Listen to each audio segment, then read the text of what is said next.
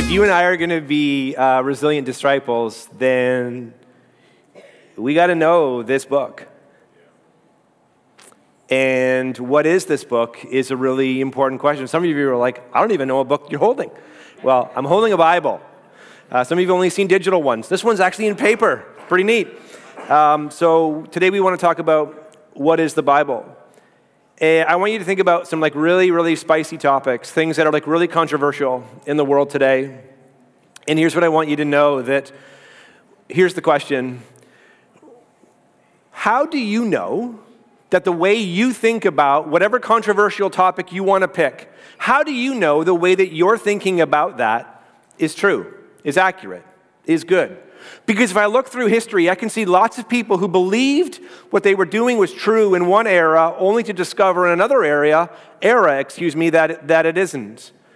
And so if you and I are to grow in a trusting relationship with the author of this book, why did God write a book? And why did he write it through humans? How do we engage with it? And what is it? And then what's our perspective around it? You know, one of the things for all of us, whether we are here or whether we are at home, is that our beliefs are never orphans. We transition from believing one thing to another. And so what does it mean now to live in a country where 7 out of 10 Canadians do not believe that this is inspired at all? They would equate God's word with the same as they would Harry Potter or whatever other author you would. It's just a book. So 7 out of 10 Canadians believe it's just a book. That's all it is, like any other historical book, and it's a book I profoundly disagree with. 7 out of 10 Canadians, that's what they believe about this book. And for me, that's just opportunity. That's actually not the problem. The next statistic, and the ones I'm quoting are from 2015-16, but a study done in 2015-16, but the next one I think is profoundly problematic. And it is this: to live their daily lives, so to work, to eat, to sleep, to drink, to marry, to not marry, to divorce, to consume, to watch, to live the lives that we live. Only 21% of Christians in Canada even reflect. I didn't say read. I just say reflect on the Bible a few times a week. So if I got 10 Christians together, only 21%, 2 out of 10, would even reflect. The other 8 don't even think about it.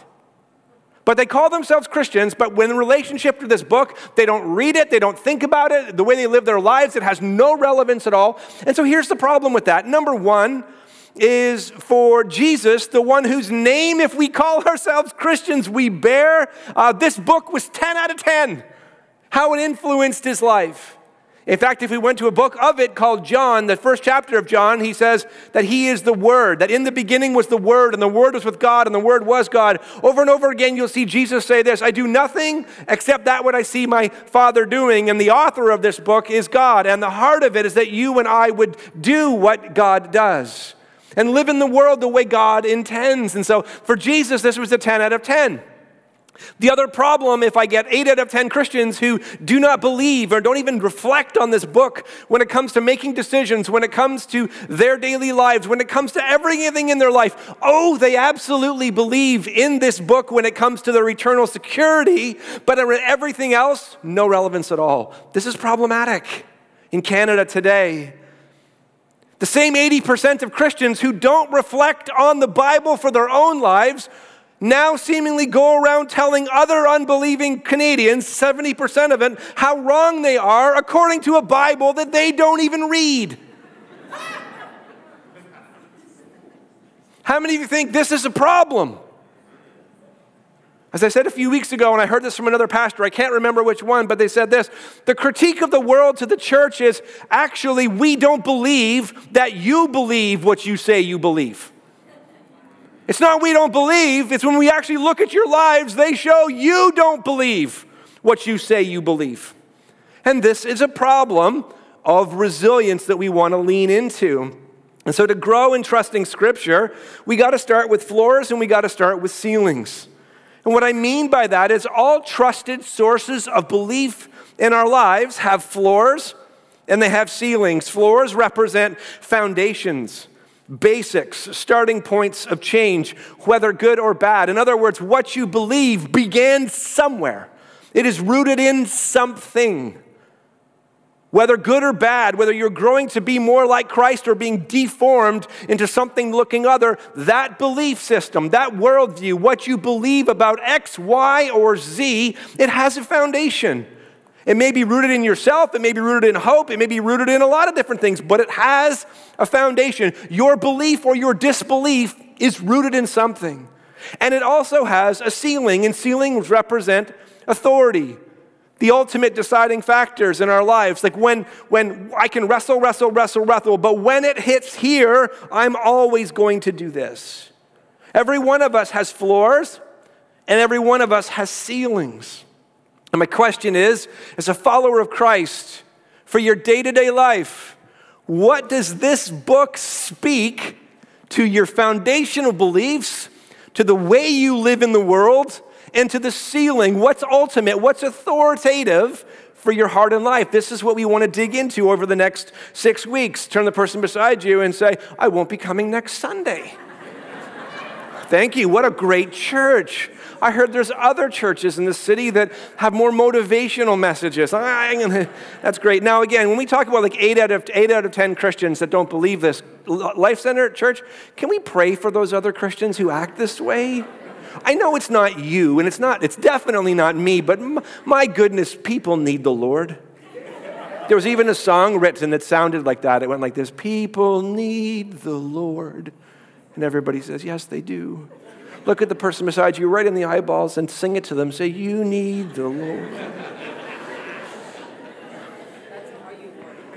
I want you to watch the difference in how our beliefs are formed. And Paul says, the Apostle Paul, under the inspiration of the Holy Spirit, writes these words in Romans 12, verse 2. Don't copy the behavior and the customs of this world, but let God transform you into a new person by changing the way you think. I want you to think about living in the world like you and I do, and how the behaviors and customs of Canadian culture pressure us to change from the outside in. They push on us from the outside to change what we believe on the inside. But notice the difference with how God desires to work in our lives, that God initiates transformation from the inside to show up on the outside. Yeah, all of us are influenced by people, events, and circumstances. Yes, but primarily God wants to change our thinking, and ultimately He uses His word to do so. So the question is, what is and what does Life Center believe about this divine, this human, this 2 Testament, 66 books, 1,189 chapters, 31,202 verses of a book we call the Bible? Well, as followers of Jesus, we believe the Bible, both Old and New Testaments, is the written revelation of God's character and saving purposes for humanity, for all creation. As God's revelation, the entire Bible is true and trustworthy. It's the final and absolute authority, floors and ceilings, for belief and conduct. And the Holy Spirit, who inspired the Bible, enables its interpretation and its application. And so following Jesus is a lifelong pursuit. Everyone say lifelong pursuit. It may be a class that you take, but it shouldn't stop there. Like if you take a discipleship class, it's not like, ooh, I'm discipled. You took a discipleship class and that's amazing. Like Life Track, that's amazing. Or Heartstrong, that's amazing. You took a class, that's really, really good. But being a disciple of Jesus is this lifelong learning that you and I engage. That how many of you know, it doesn't always go perfectly. It doesn't always go swimmingly. Sometimes it's really hard, and sometimes we wrestle through doubt and disbelief, even unbelief in seasons. So following Jesus is his lifelong pursuit and learning to trust what the Bible says about God and what God says about living in his created world. How many of you know that sometimes we make things really complicated? We make things way more difficult than they need to be. I'll give you an example. A few weeks ago, my son Parker was studying for a midterm, and so he was up in the evening, up until the early morning, burning at the candle at both proverbial ends. And he heard some rustling in the driveway. And there were 3 gentlemen out there who were trying to borrow one of our vehicles for an extended time. For an extended period of time. Like indefinitely. They were looking to borrow our vehicle without our permission indefinitely. And he heard them, and so he kind of made rustling, and he went down, he opened the door, and they took off, but not after they did a whole bunch of damage to the vehicle. Not like catastrophic damage, just like, gosh, that's annoying damage. I got cut off in traffic, and then I figured out at that moment, like I got cut off really bad, and then that's when I realized, oh, they disconnected the horn, because when I went to lay on it, I was like, oh no, hey! It didn't really work that way. So anyways, I had nothing to warn. But the humor of the story is this. Like they worked so hard to indefinitely borrow our vehicle when really all they needed to do was open our unlocked front door, walk 6 steps, and just take the keys. Now, some of you are like, why didn't you lock your door? We just forgot, you judger. Like, why are you looking at me like, you should have, well, you served you right. Served me right to have the car started. I didn't do anything wrong, I was sleeping.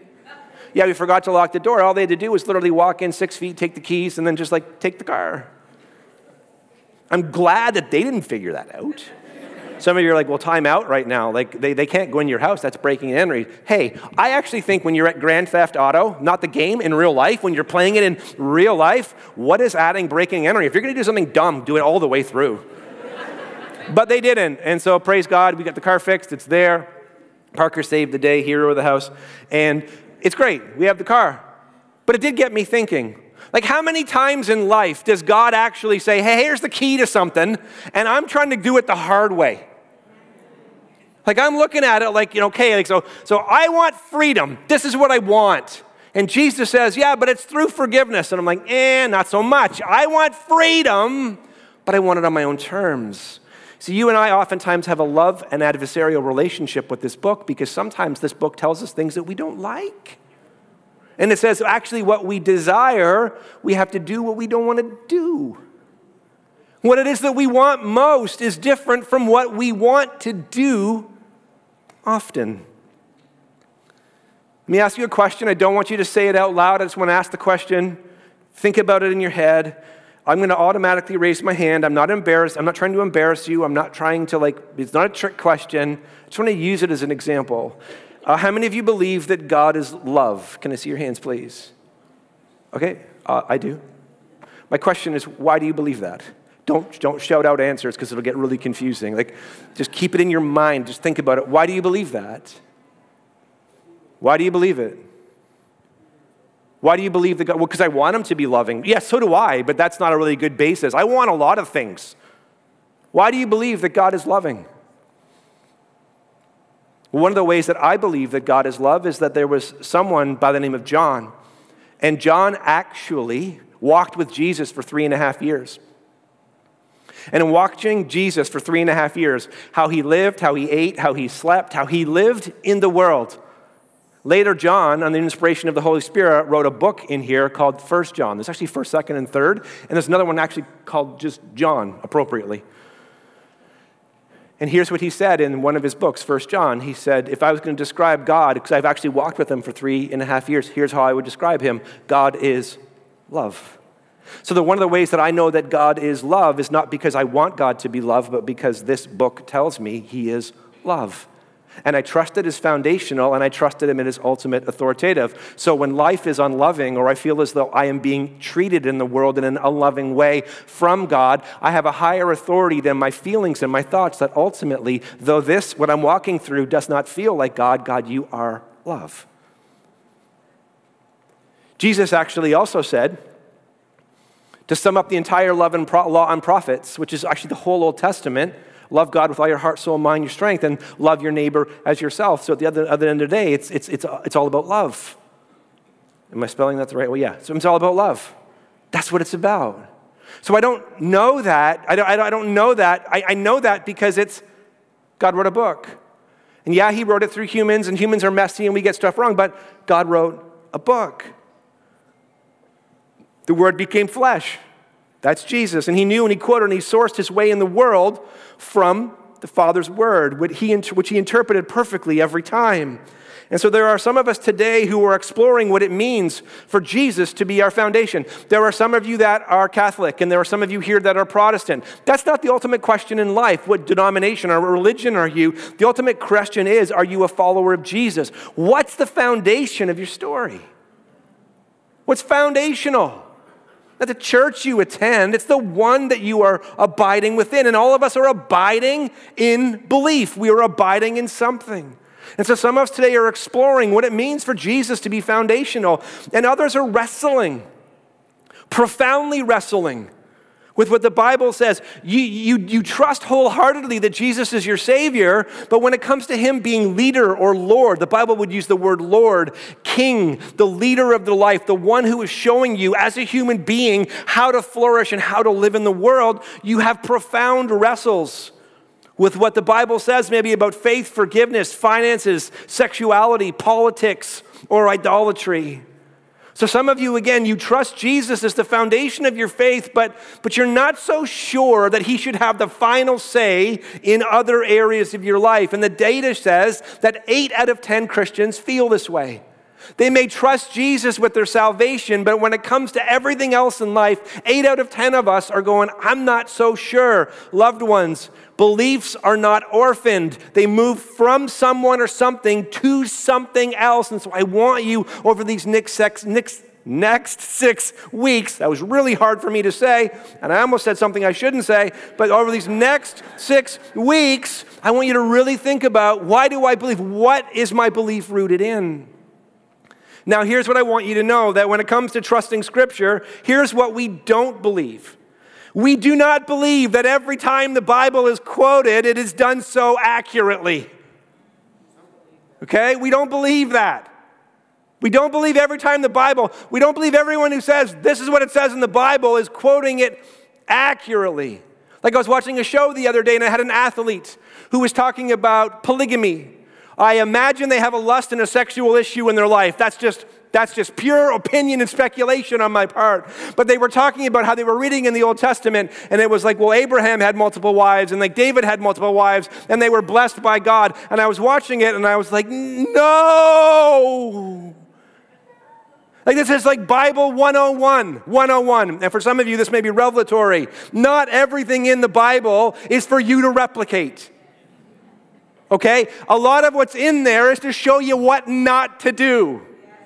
And it doesn't hide it in there. It shows it in all its guts and glory so that we wouldn't make the same mistakes. Like, for example, none of you should have Samson as the one who your life is patterned after. Some of you are like, I don't know who Samson is. That's another day for another story. I'm just saying, he's not a great example. Unless you want your life to end brilliantly honoring God, but the rest of it.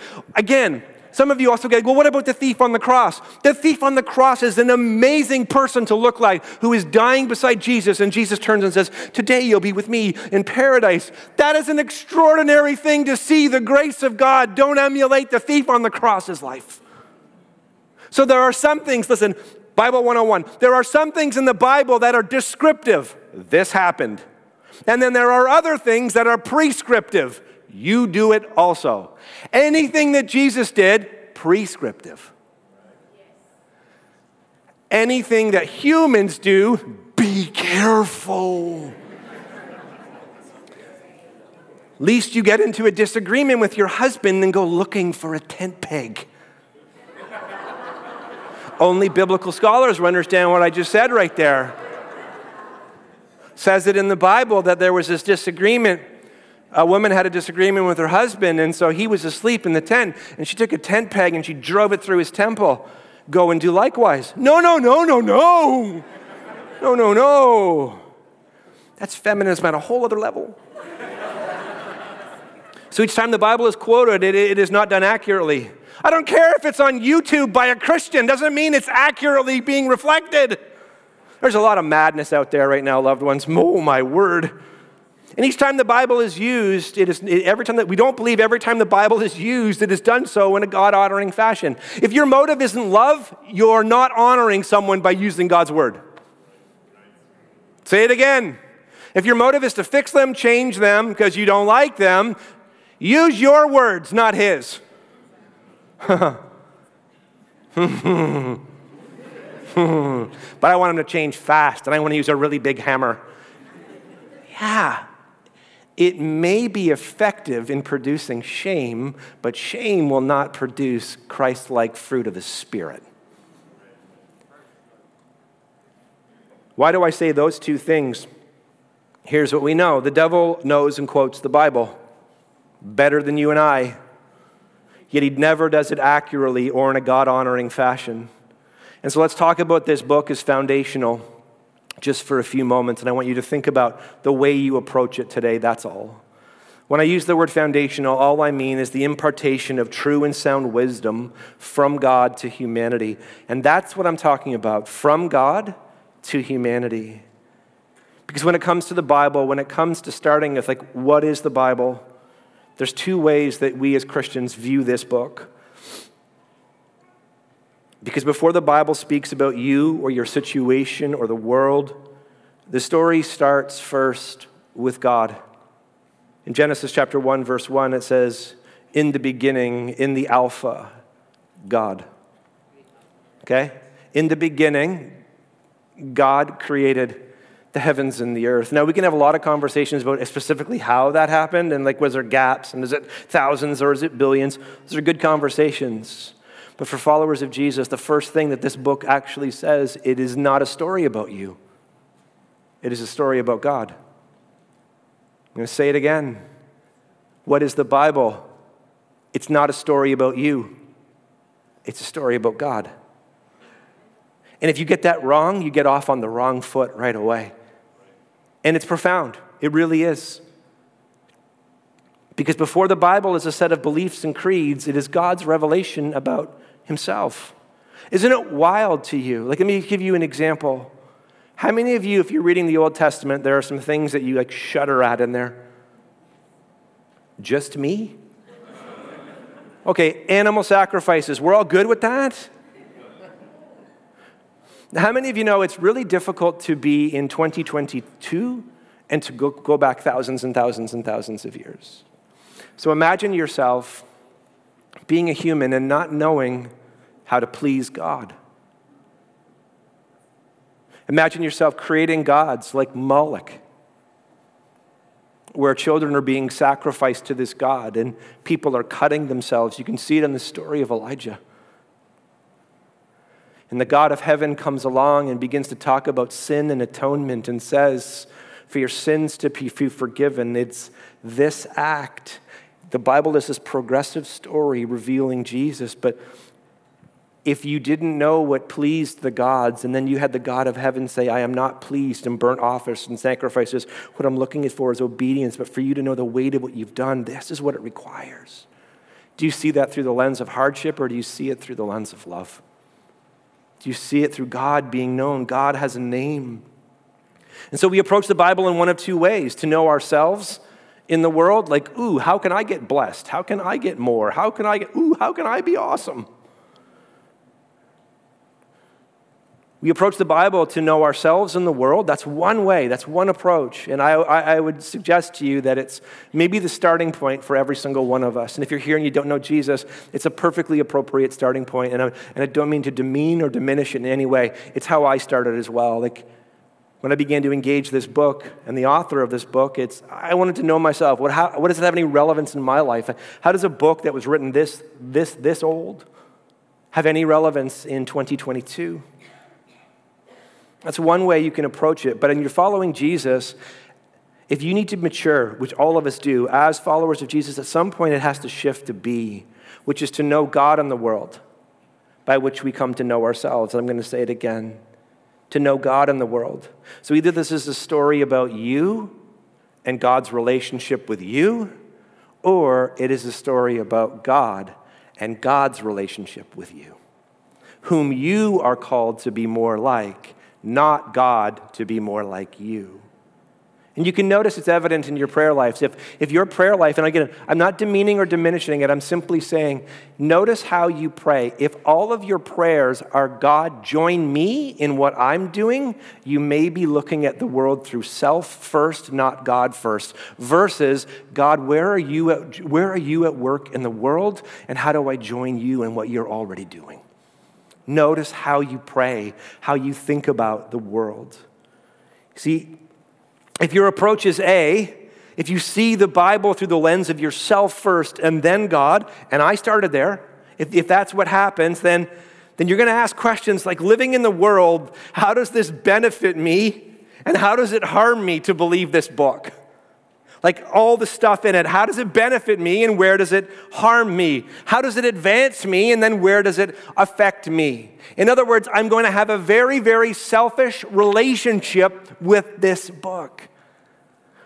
If you approach this, though, with B, which is you see the Bible through the lens of God first, then humanity, then living in the world becomes this ongoing trusted relationship of, God, would you teach me how to trust who you are and then how you describe flourishing in life? And in that, may I find my identity through relationships, events, and circumstances. God, show me who you are, who I am in you, how you've created me to be, and then how am I to flourish in the world. There's two ways in which we do it. And here's just an observation that I've noticed. If you only live in self, everyone say self. If you only live from a self perspective in regards to the author of this book and this book, if you only live from a self perspective, here's what will happen. And I promise you, in terms of your resiliency, is you're going to feel a ton of societal pressure to live in the world in which we live. And I don't want you to be combative, but what this book talks about and what our world believes are quite different. And there's going to be conflict. And as Romans, we read it a few moments ago, if you only believe this from a self-based perspective, then you're going to begin to feel pressure from the outside to conform to the ways of the world, which again have sourced belief in something that are promising a way to flourish that through history you can see again and again and again, it's proven it doesn't work. But you're going to feel a ton of pressure. If you're a people pleaser and somebody's opinion of you is your foundation and your ceiling, then your identity is going to be rooted in their perspective of you. And as good as they are, here's all they know. They're not perfect. They don't see you in all of your fullness. If your identity is rooted in getting everybody to like you, then at some point you're going to feel pressure around these things. Here's a good example. Has anybody ever begun to read this book and you experienced something called conviction? It began to point out, here's a lie from the pit of hell. God only wants you to feel happy, blessed, and good all the time. Some of you are like, time out. That's the bedrock of my beliefs. I know. Okay. God wants you to feel those things. But let me just put it in a human reality for you for a moment. Has anybody here ever been in a relationship with any other human being? Let me see your hands. Okay? Anybody here being in any relationship with any other human being where the only thing in that relationship you have felt is happy, blessed, and good? Can I see your hands? Every husband, get your hand in the air. What's wrong with you? What's wrong with you? How? That was softball.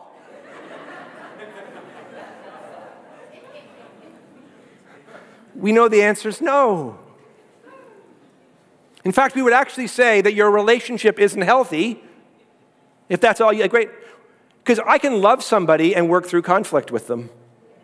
In fact, when they say to me, hey, when you did this, this is how it made me feel. Emotional maturity is not saying, oh yeah, this is how you make me feel. That's emotionally immature. Emotional mature. Some of you are clapping. Oh no. Oh no.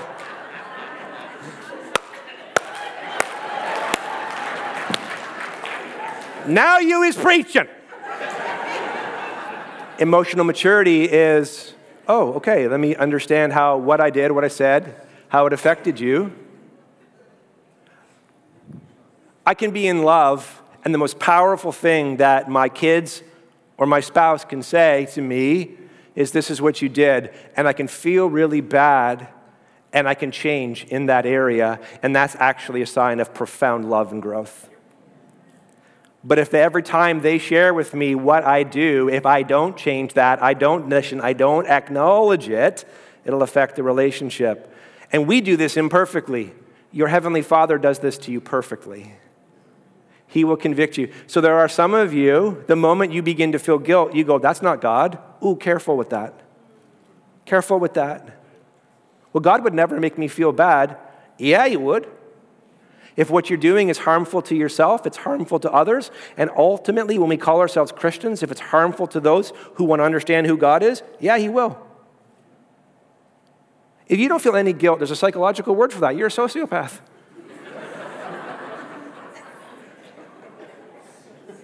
Now, what I'm not saying is God will shame you.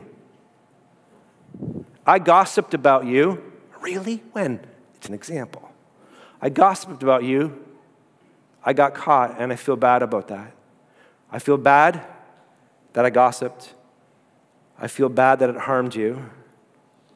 And I confess and I admit it's sin. I gossiped. That's guilt. Shame. I'm a terrible person. I can't do Christianity right. I'm always a failure. That's the language of Satan. That's the language of the enemy. That's the language. When does the enemy lie?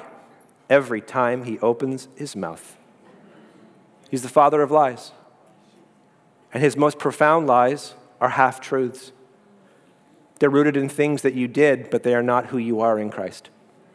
And if he can get you to believe who you are, then you will never live in who you are in Christ. So guilt is from God. Shame is from Satan. Just an example. As we said a few moments ago, one of the things that makes trusting this book messy, the Bible messy, is there's only ever one human who ever lived perfectly congruent with who God is. John 14, verse 9, we've said it a couple of times. Jesus said these words, "Whoever has seen me has seen the Father."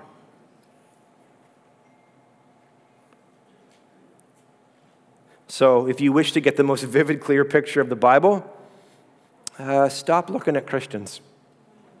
Look to Jesus. I'm not saying stop having mentors, stop having coaches, stop having people in your life that you admire. I'm not saying that. I'm just saying, can we just honestly admit what we talked about a number of weeks ago? That every one of us should strike this from our vocabulary. Never, ever say these words again. You know what? I'm not perfect. Nobody thinks you are. Nobody. Like some of you admitting you're not perfect will be an answer to someone's long-suffering prayer. And I say that actually sincerely. You never have to begin a sentence with, "I'm not perfect." There's no expectations. Every one of us isn't perfect. A pastor, I can't remember the name of the one who said it, and I'll paraphrase it.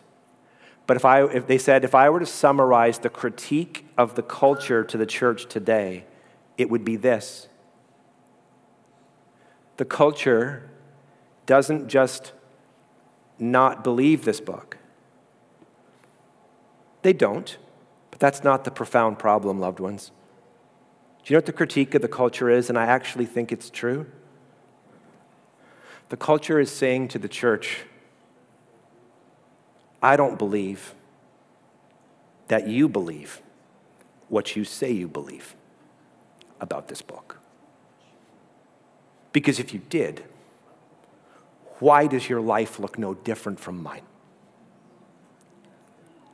That stings. And remember, guilt, God. I'm a terrible Christian. Satan. One of the things that makes faith messy, sadly, is me. When I claim to follow Christ but don't reflect his character with someone in particular, or in a particular circumstance or an event. Our inconsistency in following Jesus can make it more difficult for some other people to trust God, which is actually good news. It's not good news if the Bible is a book about us, because then all the weight's on us to live this out right. But it's not. That's not what the book is about. The Bible is a book about God. And let me show you something pretty profound. I've done this a number of times. It's one of my favorite things to do. Okay. How many of you, I just said not to say it, but we're going to do it anyways. Okay, how many of you messed up this week? Of course I messed up. I love that passion.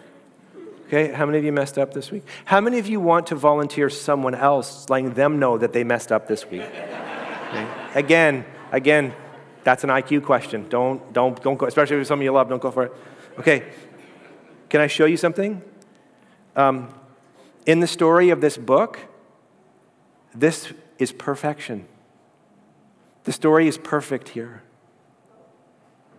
Perfect. Do you want me to show you what happens when you and I show up?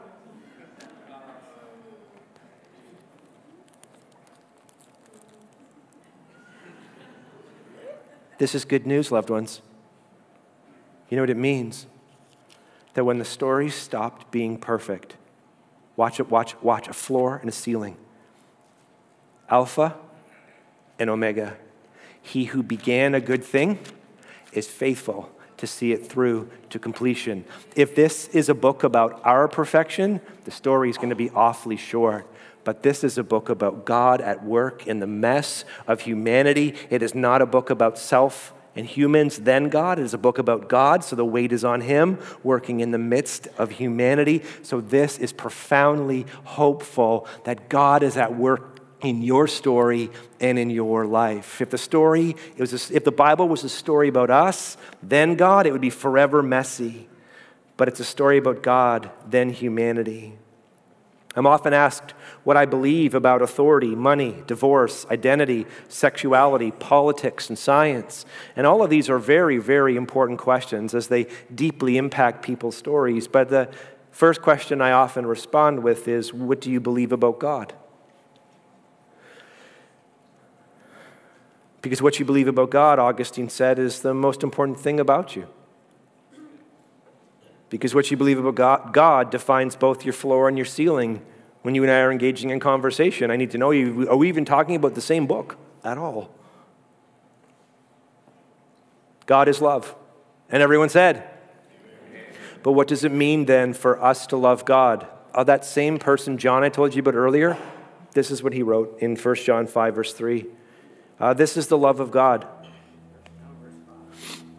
that we keep his commandments. Closing illustration. I know I've gone a bit over. Closing illustration.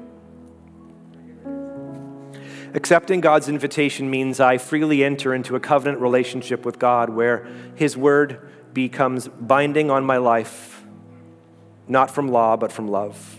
And say it again.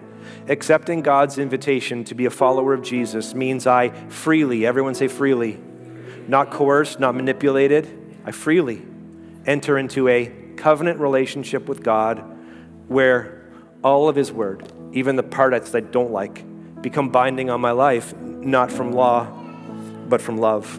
Closing illustration.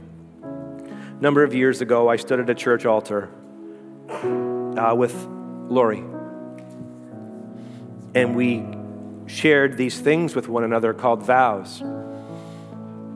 And there's things in the vows that I don't like in sickness and in health. I like health. For richer or for poorer.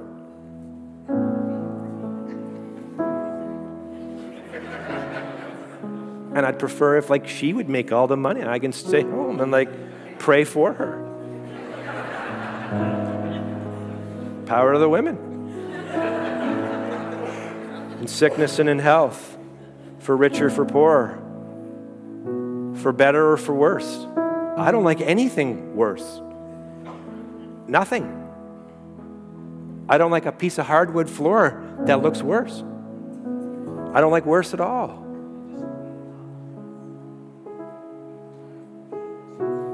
But here's what's beautiful.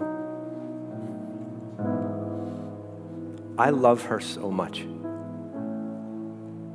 All these years later, I am more in love with her than I have ever been at any point in my entire life. Here's what I can tell you. Our life has had sickness and health.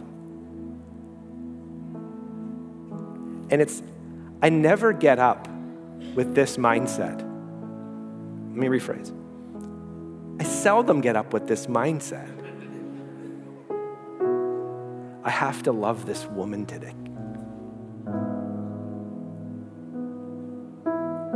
It is the joy of my life. It is the honor of my life she has my abiding affection. And so the covenant relationship with her that I have, it means that I do things and I don't do things with others. But I don't do it from law. I do it from love. And even if I talk about our marriage, let me tell you, it is imperfect at the best of times. Now, in the person of Jesus Christ, as the bride of Christ, God invites you covenantally into a relationship with him. And he says how to live and how to be in the world. Do you view that through the lens of law, or do you view it through the lens of love? And here's what's remarkable, and I don't say this quickly or with any kind of like, I understand, I'm not like an elephant trumping through here, because I know when I talk about covenant and marriage, I'm talking about a lot of you, and you have profound pain in this area. But here's what I want to promise you. No matter how unfaithful you are, your heavenly Father will only and ever be faithful towards you. Why? Because he's a covenant-keeping God. Why can I say that? Because it's in this book, and this book tells me about the author's character of this book. So when you defame this book, and we degrade this book, and we ignore this book, we don't worship this book. We worship the author of this book. But we come to know the author and how to worship the author of this book from this book. What is the Bible? That's our first point. May God bless and keep you.